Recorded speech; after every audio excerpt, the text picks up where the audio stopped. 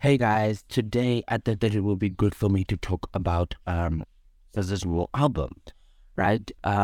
SOS. Now, I love this album. I am so sorry. I've been seeing a lot of think pieces from different individuals saying that they don't like the album. And I think the problem here is that people were expecting control, right? People were expecting control and it's not giving control. For me, like I only actually only started getting into SZA like 2020 when she released Hit Different, and then we got a snippet of Shirt, I think, in Hit Different. I'm not really sure. But that's when I really started paying attention to SZA. But my older cousin is like he's very experimental with like his music. So I knew about Control, but I just didn't get into that type of music because it's not the type of music that I digest or consume. Do you understand?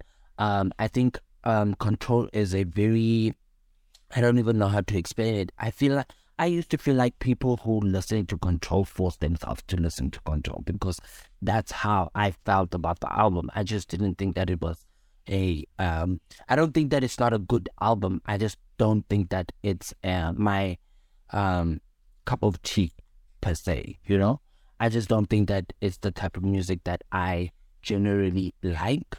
But SOS is very different from Control. I can tell you that 1,000%, right? And that's why I love SOS so much because I feel like it appeals to the type of music that I love listening to, like Love Language, Smooth, you know, Seek and Destroy, Low. I think there's another one, but I'm forgetting it. Oh yes, Conceited. I think it's Conceited. But anyways, yeah, this album is actually very good. I think that it's one of her best albums. Be it. This is gonna be that album for her. From the art cover, the art cover is very nice. I think it's inspired by what's her name? The princess, the queen. I don't know what Diana, Princess Diana. Yes, I think it's inspired by Princess Diana.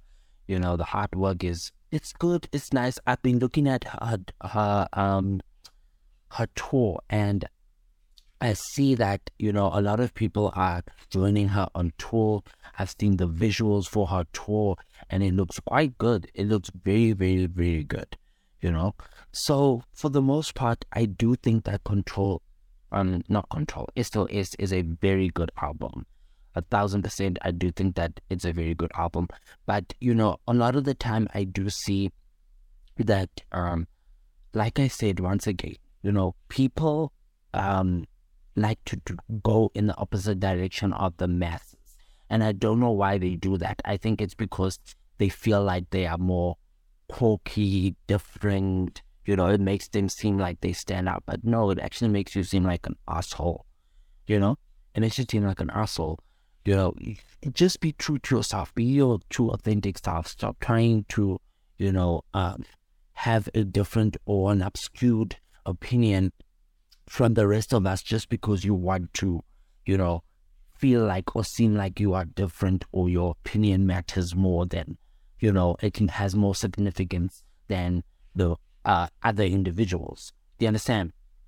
But yeah, I think the songs that I named are the only ones that I really like consume or listen to.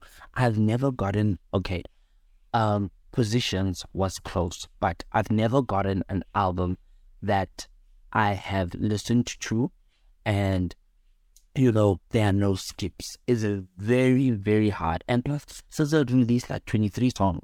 I mean, she fed you guys. Come on. That album is very diverse. SOS is very, very, very diverse also. But anyways, that's neither here nor there. Yeah, I've never gotten to a point where, I've gone through a whole album and not skipped like a couple of tracks. It's very hard. Positions is one of them. One of those albums that don't necessarily have that many skips for me. And then I think also Roman Reloaded, if I'm not mistaken. Okay, with that being said, if you'd like to support the podcast, look down in the description. My PayPal link is down there. I'll see you guys tomorrow.